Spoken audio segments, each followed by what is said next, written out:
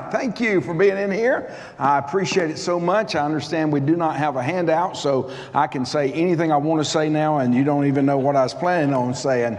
And so that's great relief, right? But it's good to be here. I'm glad that you're here. I am so thankful for Brother Chappell and for the ministry that God has given him here at Lancaster Baptist Church and West Coast Baptist College. And our ministry has been a recipient of that as we've had students here and we've used their curriculums. And I couldn't say enough about the good that I believe God is doing in and through this ministry. And I'm just grateful for the opportunity to be able to speak to you this morning, afternoon, whatever it is. I'm still on East Coast time, so it's almost 3 o'clock. But I'm thankful for the opportunity, and I just want to share from my heart. If I have a burden outside of my own life, it's a burden to help families. And my dear wife is here.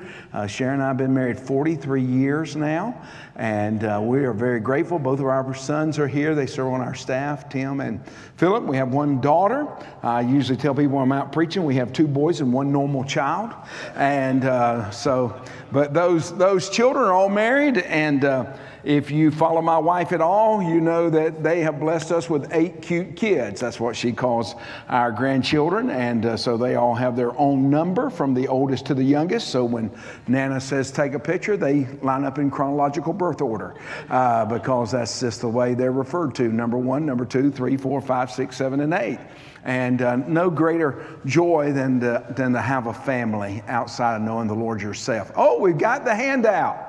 Oh, thank you. Now then, I'm going to have to go back to what I was originally planning to do in here. So, but anyway, they've got them here, so they'll get them to you, all right? Let me just kind of find out my audience here. How many of you are pastors? You're senior pastors. Okay, all right. How many of you serve on staff somewhere at a church? All right. And how many of you are missionaries, evangelists, church planners? Okay. How many of you are married? Oh, how many of you want to be married? Okay, I knew David would at least join that crowd. Benjamin, right? I knew they would join that crowd. And if there's any available women right after service, come down. I've got a marriage license in my back pocket, and we could do something today and help you. But how many of you have children? How many of you have children? Keep your hand up if you still have children in your home. Ours are down. Okay, all right. How many of you have grandchildren? Amen. Aren't they wonderful? You know, I heard this great grandchild, what I thought was a great grandchild statement made when I didn't have grandchildren. And so not long after our first grandchild was born, I was out preaching somewhere, and Sharon was with me. And I just thought it was very funny. And so I decided I'd share it, and I shared it. And we got in the car that night, and she said, "Don't you ever say that again." I say what? She said, "About what you said about the grandkids. The things you like is the headlights and the taillights." She said, "That ain't funny. That ain't funny." And here I have. I've gone and told it again. But anyway, but I can tell it now like I'm not supposed to tell it. You understand? Some of you understand that. You know, I can understand Brother Chappell last night. You know, I just don't want to embarrass my boys. I don't want Tim and Philip to leave here today and think, "Dad, you shouldn't have," you know, whatever it is. But I'm grateful. So I'm going to have to take my glasses on and off. I've had a little eye injury a few months ago. Brother Norris and I were together in a meeting, and I had an eye injury, and he had a bad leg. So we said maybe one of us will get the other one inside the building, and maybe if one of us falls down while the other one's preaching, the other one can take over. So I'll take my glasses off to read what I need to read, and I'll put my glasses on to see you. So if I don't have my glasses on, that means I have no idea what you're doing. You can be making faces at me, whatever you want to do, it'll be fine. All right. Well, let's go to 1 Timothy chapter number 3. 1 Peter chapter number 3. And I've been asked to speak on the subject, strong families in every season of ministry. Strong families in every season of ministry. And I want us to begin our time together, and hopefully, prayerfully, I'm going to be able to have a time where Brother Norris and I can answer some questions. I'm going to work on that as hard as I can, so it's be through in here by 12:30. So we'll work on it. All right. 1 Timothy chapter 3, verse 1. Paul says, under inspiration of God's Spirit, this is a true saying: If any man desire the office of a bishop, he desireth a good work. A bishop then must be blameless, the husband of one wife, vigilant, sober, of good behavior, given to hospitality, apt to teach, not given to wine, no striker, not greedy of filthy lucre, but patient, not a brawler, not covetous. One that ruleth well his own house, having his children in subjection with all gravity. And what a powerful parenthetical thought in verse 5.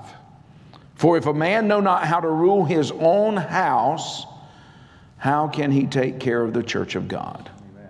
Not a novice, lest being lifted up with pride he fall in the condemnation of the devil. Moreover, he must have a good report of them which are without, lest he fall into reproach and the snare of the devil. Would you pray with me? Father, help us. These few moments, I want to be an encouragement, strength, help to these men, these ladies. I pray today that all of us who are married and those of us who have children, grandchildren, we would understand the influence and investment that we can make, not just in what's happening today, but what's going to happen tomorrow, what's going to happen in the next few years, what's going to happen in the next century if Jesus doesn't come back. And so I pray, Lord, you'd make this time profitable and helpful. In Jesus' name, amen. Statement number one, introduction statement number one, our lives ebb and flow as our family and ministry grow through the seasons of life. You know, I tell people often that Sharon and I have been through several seasons of marriage, several seasons of ministry. I had the privilege, just back talking with these dear fellows from Waco, Texas, I had the privilege to serve on staff at the same church for 16 years. In just a few weeks, I'll be the pastor of that church now 25 years. So Sharon and I have spent 41 years of our life at Beacon Baptist Church. And we've been through all kinds of seasons of marriage. There was just 2 of us when we started. And then there became 3 of us, and then 4 of us, and then 5 of us. And my philosophy of marriage was probably a little off back then. I thought we'd go back to 4 and back to 3 and back to 2. There's only 2 of us living in the house. I thank God for that. But we went from 5 to 6 to 7 to 8 to 9 to 10, and we're up to 16 now. And so when you gather the clan together, it is a good-sized clan. I mean, we can't even ride in a 15-passenger van. We were on vacation a couple years ago and needed to rent a van on Sunday to go to the Lord's house. And I couldn't even put us all in a 15-passenger van legally, Brother Smith. I had to rent 2 vehicles to get us all to church. And you know, it's just a wonderful thing to see those seasons of life. And those seasons of ministry. And you know, every profession has different seasons of time in their lives. You think about a military family when they have someone go off on a tour of duty, or a law enforcement family in a time of maybe severe threat in their community, or a doctor's family who gets called out in the nights for emergency. Yet, as a pastor, and that's primarily where I'm focusing my thoughts this afternoon, we face multiple pressures, and sometimes all at the same time. There can be something physically happening with us, and at the same time we be under great financial duress at the church. There may be something that's hurting with us emotionally, and at the same time there's someone in our church who's experienced the most devastating news they've ever heard.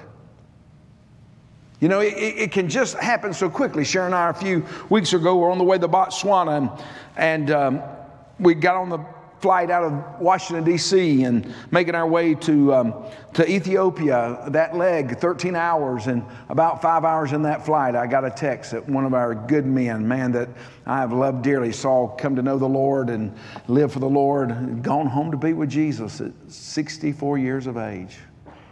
He was gone.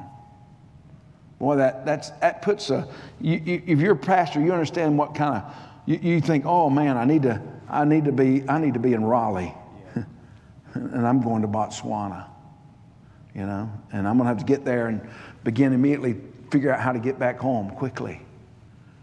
And you know, it's just all kinds of things that we face, and a lot of them at the same time. And when we do, that leads to increased time demands for our time. It increases the need for godly wisdom and understanding to know how to respond to all of those situations. Yet at the same time, maintain our home, maintain our marriage, love our children, lead our family. See, we all have the desire to be both faithful in our families as well as fruitful in our ministries. All of us this morning understand that we want to be faithful in what God's given us at our home, and at the same time be fruitful in the ministry God's given us. We all have to juggle the needs of our families and the needs of our flocks. And sometimes that constant pressure can be overwhelming. But can I just encourage us, and I know this is the emphasis of my time with you, and somebody else get up and emphasize something else. I mean, after hearing Brother Chappell, I thought about counseling this, and all of us just go soul winning. But anyway, can I just say to you, if you don't have a marriage, you don't have a ministry. Right. And if you don't have your family on board, your flock will soon be dispersed. I'm afraid in my generation, and there's some guys in this room that are my generation, I'm afraid we put an undue emphasis on the flock over the family.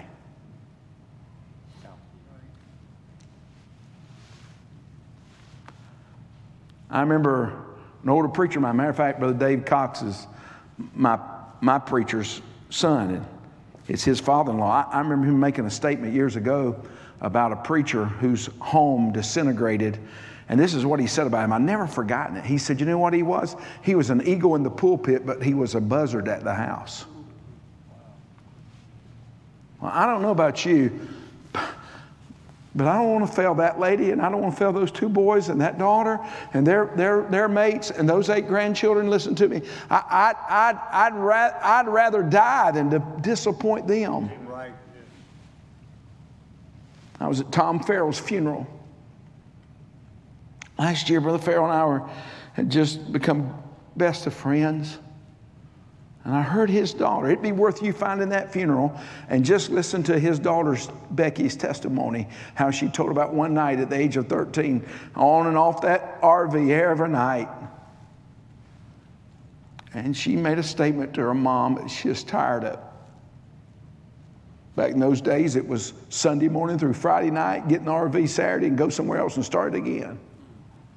And she said, I'll never forget my dad sitting down with me. And she said, I knew he was honest and sincere. And he said, Becky, if the only way you can live for the Lord and love the Lord is for me to quit preaching and get off the road, I'm willing to do that.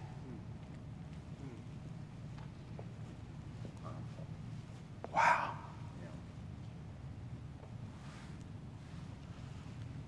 So let's talk about 3 thoughts this afternoon quickly. Number 1, the demands. The demands. You know, I understand those demands that never seem to cease, never seem to quit. I'm going to give you 6 statements. We won't be able to spend much time on them. But number 1, as men in ministry, our life is often consumed with meeting the needs of the people we serve. I think all of us in this room that are in ministry, whether you're pastor, staff member, missionary, church planner, whatever your role in life is, I think all of us understand that each of us constantly live under the pressure of God's people approving what we're doing. Yeah. If you don't understand the fear of man, I'd love to sit down and talk with you right after this service. Would you please help me? We all understand that those needs can become overwhelming, that they can get out of control, and that innate desire to be liked, approved, accepted, whatever words you want to use, sometimes can attack us in a stronger manner than our love for our wife and our children and our grandchildren. I have regularly struggled with the demand and felt the pressure of what will people in my church think if I'm going on vacation. Yeah. A few years ago, I made a decision. It's just Sharon and I now on most vacations. I made a decision that I was not only going to miss a Sunday, but the Sunday I came back, I was going to have somebody on our staff preach. You know why? Because for most of our lives, when we were on vacation, about Wednesday or Thursday, I got into sermon mode. Because I had to have something to say Sunday. I didn't want to just say something. I wanted to have something to say. And I told Sharon, and I'll never forget the first year I did it, I stood up in my pulpit that next Sunday and I said, listen, I'm not preaching today. Preacher Cox is our pastor emeritus, Dr. Randy Cox. He's preaching today. He's preaching today because I've been out of town on vacation with Sharon, and just the two of us have been gone for 12 days. But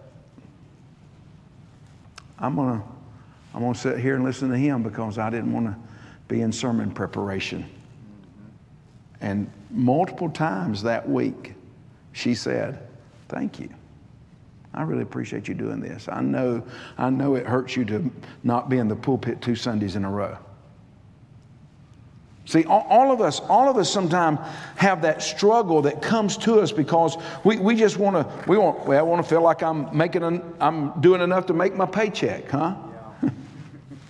Number 2, we must be careful not to be caught up with the way our family appears to other people rather than about actually caring for our family.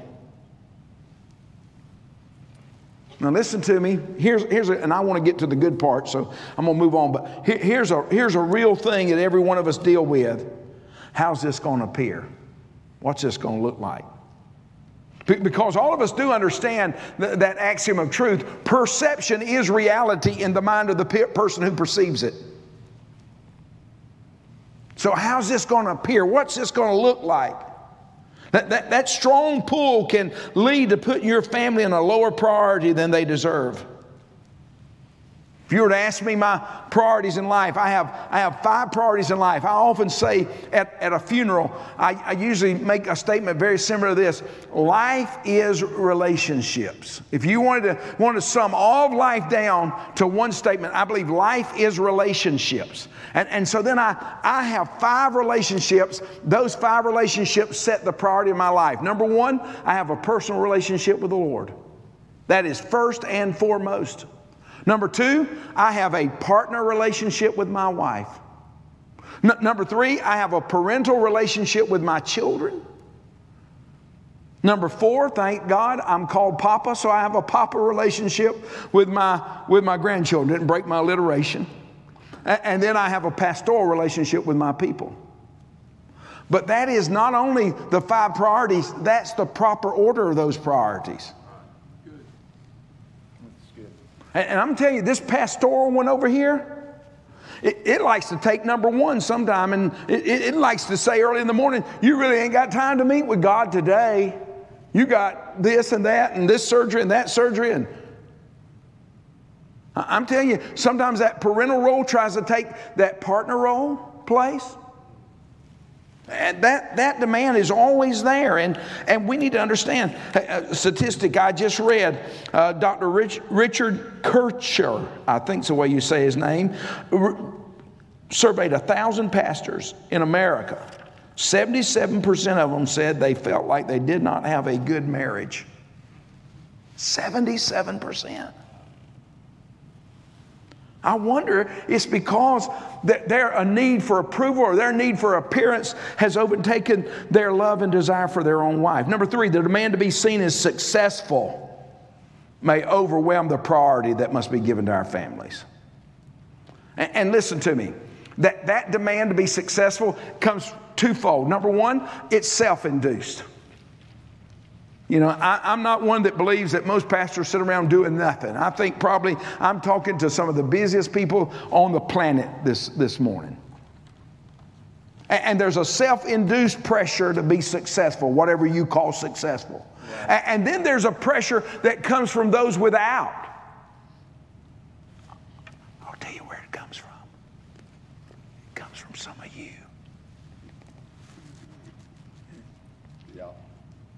Because I want somebody to look at and say, look, he's whatever. You know how most of us measure ministry, which is a terrible measurement. May I tell every young preacher in here, preacher boy, it is a terrible measurement of success. But you know how we've counted it over the years? Noses and nickels. How many you got? How's the budget doing? You know, God taught me, He taught me so many things during COVID, but He taught me one thing. Yeah. The offering is not dependent on a plate. It's been over 2.5 years since we passed the plate at Beacon Baptist Church. I don't know that we'll ever pass the plate again. But we've had the greatest 2 years in history giving. Last year, $588,000 given to world missions and over $2 million given to our general budget. And I thought you had to get that plate in front of them.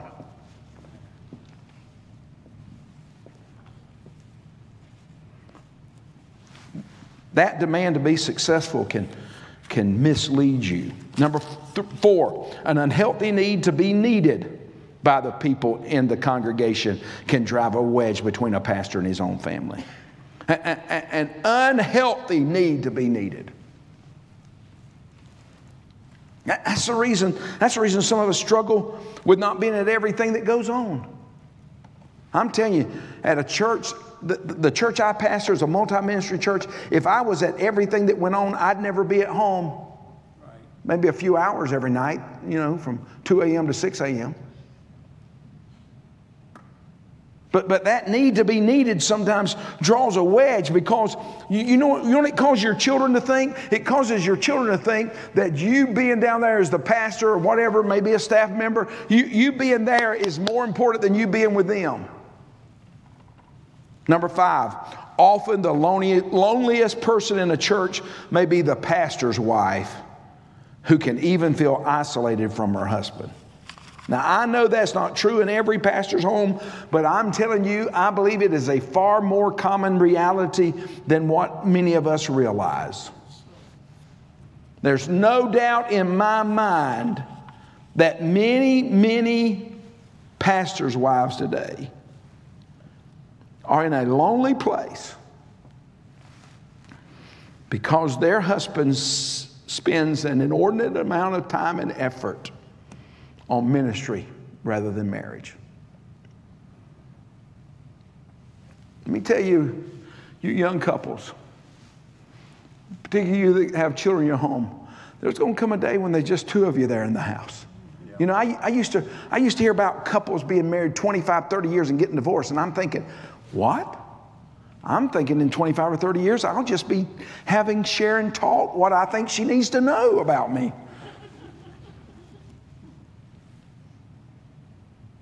And then I realized they lost relationship with each other while their children were in their home. And they looked across the table, or maybe like us, on the other side of the dual recliner, and thought, who are you?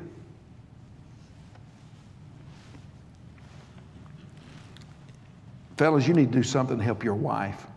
Not just spend time. I want to encourage you, and I know in church culture sometimes it's hard to know who you can be open and honest and genuine and transparent with, okay? I've been at the same place 41 years, so I know there's some people, if you tell them, they will tell everybody, okay? But your wife needs an outlet where she can have some relationship, friendship, fellowship, whatever you want to call it, with another lady.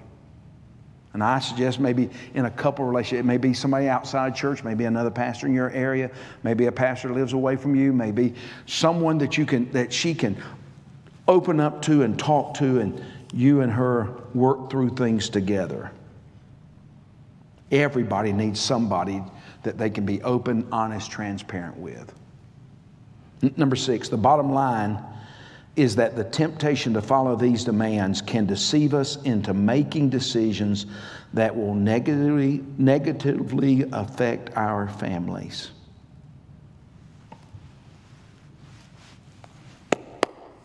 Could I remind all of us this morning,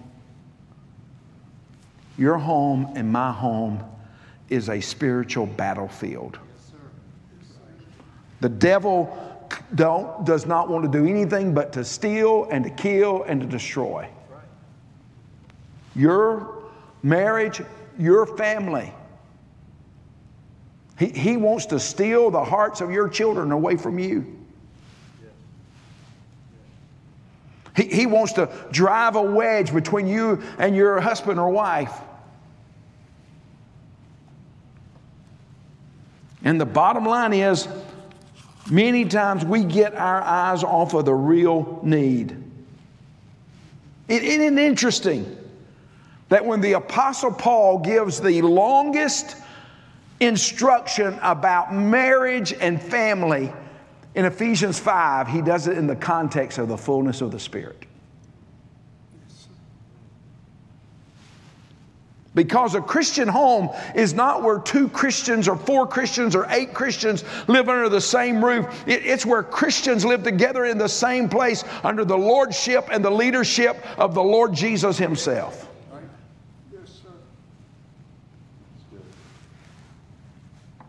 Those overwhelming demands, the fear of man I talked about, personal identity, discontentment, lack of trust, can crowd out the best things in your life. So here's where I want to get to the heart, and I'll give you the last points and we'll be through here in a minute. But the directives. How do you build a strong family in every season of life? Number one, as pastors, we must begin by looking at our own hearts, owning the reality that we have misplaced our priorities. It starts with personal inventory and personal repentance. If all you do when your family is disintegrating is look at somebody else inside the walls of your home and say, it ain't me, it's you, there's no fixing it. When you say, well, now, Pastor Rabon, you don't know my wife, you don't know my children. Listen, I heard a guy say years ago, you know the man who has the happiest wife? He's the man who loves her the most. If she's loved and appreciated, cherished and nourished, as Ephesians 5 says, she can overcome a lot of things. And it all starts, the correction all starts with personal repentance. And once we acknowledge our sin to God, you know what we need to do? We need to sit down with our family. Not with excuses, but with explanation of I'm wrong and I will do right. And when your wife, your children receive that kind of confession, there has to be change. And if they don't see a change, you know what's going to happen? Greater resentment is going to be built in their heart. So number one, it starts with me getting right. Number two, we must remember the biblical qualifications of being a faithful husband and a good father. Just flip over there just a moment, will you? Titus chapter 1, it's not but just 2 or 3 pages probably in your Bible. Titus chapter 1, look at verse 6 with me. It says, if any be blameless, the husband of one wife, which is way 1 Timothy 3 started. Then it says, having faithful children, not accused of riot or unruly. Isn't it interesting that when God begins to talk about the office of the pastor, the bishop, the shepherd, whoever you want to call him, when God begins to talk about that, He always begins with the family. He doesn't begin, if you're there in Titus 1, He doesn't begin down there about steward of God, not self-willed, not soon angry, not giving to wine, no striker, not giving filthy lucre, a lover of hospitality, a lover of good men, sober, just. He begins right at where you live at every day. Where I live at every day. We need to understand that if we fail at home, we have failed. The only thing that disqualifies a pastor from ministry is not just adultery and immorality. I believe there's some men disqualified because they don't have children at home that they love and lead. I'm not talking about being a dictator. Listen to me. There is a great difference between being a dictator and being a dad. Amen. Rules without relationship equals rebellion. That's right. Our oldest son went off to Bible college, and he didn't know that one of the administrative staff was in earshot of him, and another freshman was complaining about the rules there at the college, and Tim looked at his freshman classmate and said, "You ain't never seen rules till you lived at the Rabon house." But he said, you know what? He said it was such a wonderful spirit. I could tell it wasn't all about rules at the Rabon house. See, rules without relationship equals rebellion. Rules with relationship equals response. We have to please God. What did Peter say in 1 Peter 5:3 to the pastor? Be an ensample to the flock. That doesn't mean you have a perfect home, because there are no perfect homes. But you know what I believe God's doing in 1 Timothy 3 and Titus 1? God's setting up the pastor's home as a pattern home. It ain't perfect, but it's a pattern. I mean, here's a question. Can the people in your congregation point to your family as the pattern of what a Christian home should be? I mean, some unsaved friend there is asking, what's Christian home? Can they look and say, well, it's like my pastor's home? Yeah. Number 3, we must decide to love our wife unconditionally. Understand her needs and challenges, as well as delight in cherishing her. We must love her like Jesus loved her. Isn't that what Paul said? Husband, love your wives even as Christ loved the church and gave himself for it. That begins by making her the top priority outside of our relationship with the Lord. We don't have time to look at those verses, but 1 Peter 3:7 says, dwell with them according to knowledge. You know what that means? That means you've got to learn your wife while you live with your wife. Sharon's told me on several occasions that she's the 4th woman I've been married to now. You say, whoa, wait a minute, why are you up here? Okay. She said, I'm just not the same 17-year-old young girl you married 43 years ago. And I'm instructed to dwell with her according to knowledge, according to understanding. I'm instructed to nourish and cherish her. Nourish and cherish her. That's to be supportive of her and to be sensitive to her. That speaks of tenderness and gentleness. I wish we had time, but we don't. Proverbs 5, verses 15 through 20 are some of my favorite verses in the book of Proverbs. In verses 1 through 14 in Proverbs 5, Solomon warns against the adulterous woman. And in stunning contrast, he then zeroes in verse 15 about drinking well out of your own cisterns. And he talks about the husband-wife relationship. And my favorite word when it comes to marriage is there in Proverbs 5. It's the word ravish. I love that word. You can't say ravish. It just doesn't sound the same. He ravisheth her. He is deeply, unconditionally in love with her. Does your wife know the special place she holds in your heart? Number 4, we must embrace the responsibility to shepherd, train, and instruct our children to love the Lord, live for Him. You know, the obvious elephant in the room when it comes to a pastor's home is how much time do you spend with your own children? If your children think you are repeatedly choosing others over them, they will grow frustrated and even provoked to anger. And as Colossians 3 says, they'll even become discouraged. And when our children are discouraged, it doesn't matter if it's a pastor's home or any other Christian home. When our children are discouraged, they become an easier prey and target for Satan. He can just move in when they're discouraged and say, it ain't all that. It ain't what they've been telling you, your daddy's been trying to say to you. And can I just say to you, they need loving and leading whether they're toddlers or teenagers. Sometimes my wife calls it, in a session she teaches the ladies, she calls it TPS, Tired Parent Syndrome. Sometimes they get up, those teenage years, we just get tired. Listen to me. As long as they're in your home under your authority, you have to invest your time, effort, energy, and money in them. Not a place to think, well, they ain't got it in the first 13 years of life. I don't think they'll get it now, so I'm just going to let them do what they want to do. According to Deuteronomy chapter 6, we're to instruct our children to know the Lord and who He is. We're to continually point them to God's Word. We're to make the Lord the central focus of our home. I still believe that family alters families. I believe you don't need just public worship and private worship. I think every family needs family worship.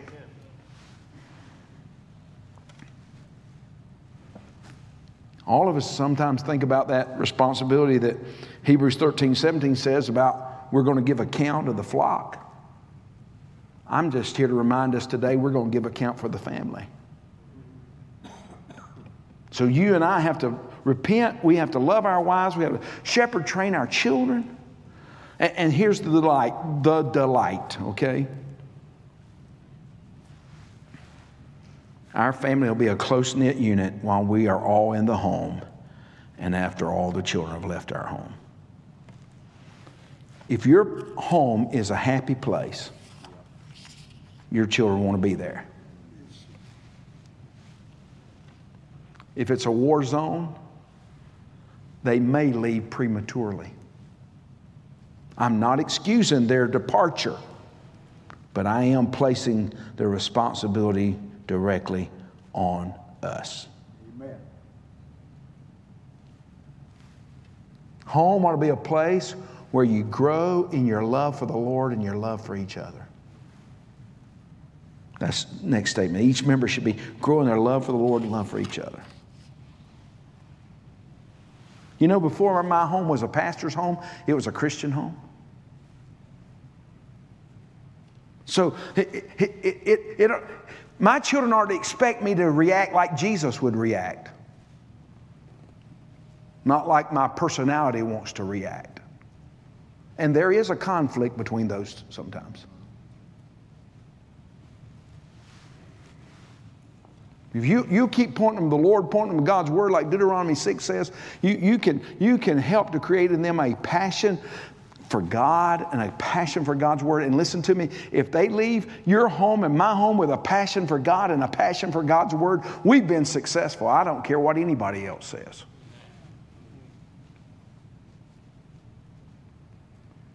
My son Philip has, and I didn't really even talk about it, but one of the things we did when our children were at home is we got them to bring their friends to our home. And they weren't embarrassed to do that, weren't ashamed to do that. They weren't thinking things were going. So one of Philip's friends now is married, has 3 children, I think I'm right. And he's written me over the last 15 years. He's written me a note, and every once in a while said, I just want to thank you, Pastor Rabon, that every night I ever spent in your home, you always open the Bible and you always sang and you always prayed with your children. And he said, I didn't grow up in a home like that. I grew up in a nominal Christian home. But he said, you know what I do every night? Every night I read the Bible. Every night I pray. Every night I sing with my children. Amen. See, you know why? Because I believe, you may not believe this, but I believe this with all my heart. L-O-V-E is best spelled T-I-M-E. Don't give me no garbage, or we give them quality time. I'm telling you, good 5 minutes don't take the place of 5 hours. Number 3, our children will be challenged to reproduce our home in the home the Lord gives them. Our children, if you and I will do it right, they'll be challenged to reproduce our home in the home the Lord gives them. And the reality is this. You and I are just another link in the chain. My dad went to heaven last January. And my wife and I, my sister and her 2 children and my 3 children were able to spend the last 2 hours of his life with him. It's because of COVID. My mother only got to spend the last few days. He was in the hospital for about almost a month. We stood around while Daddy went from this world to be with the Lord. We sang, we prayed, we laughed, we told stories, we cried. Amen. And at his funeral, One of my boys said, what I've come to realize in the last few days, that what was in my granddaddy is in my daddy. And he said, I want it to be in me so it can be in my children. Amen. Very good. And I don't mean any disrespect, but I really don't care how many noses and how many nickels you have. Where are your children? Amen. Where's your wife? Are they serving with you? If they're still at home?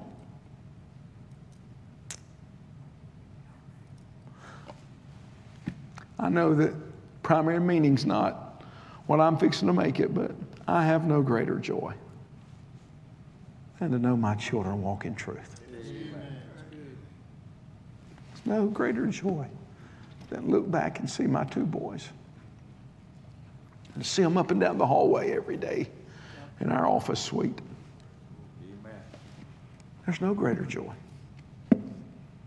May God help us. Father, we live in a day and an hour where every family's under attack. But particularly our families in ministry. Satan gets in and destroys one of our families. He has an inroad then to maybe 10 more families or 20 more families or 100 more families, whatever the size of our ministry is. Oh, Lord, help us to have strong families in every season of ministry. Help us not to give out, to give up, to give in. Help us to press on. In Jesus' name, amen.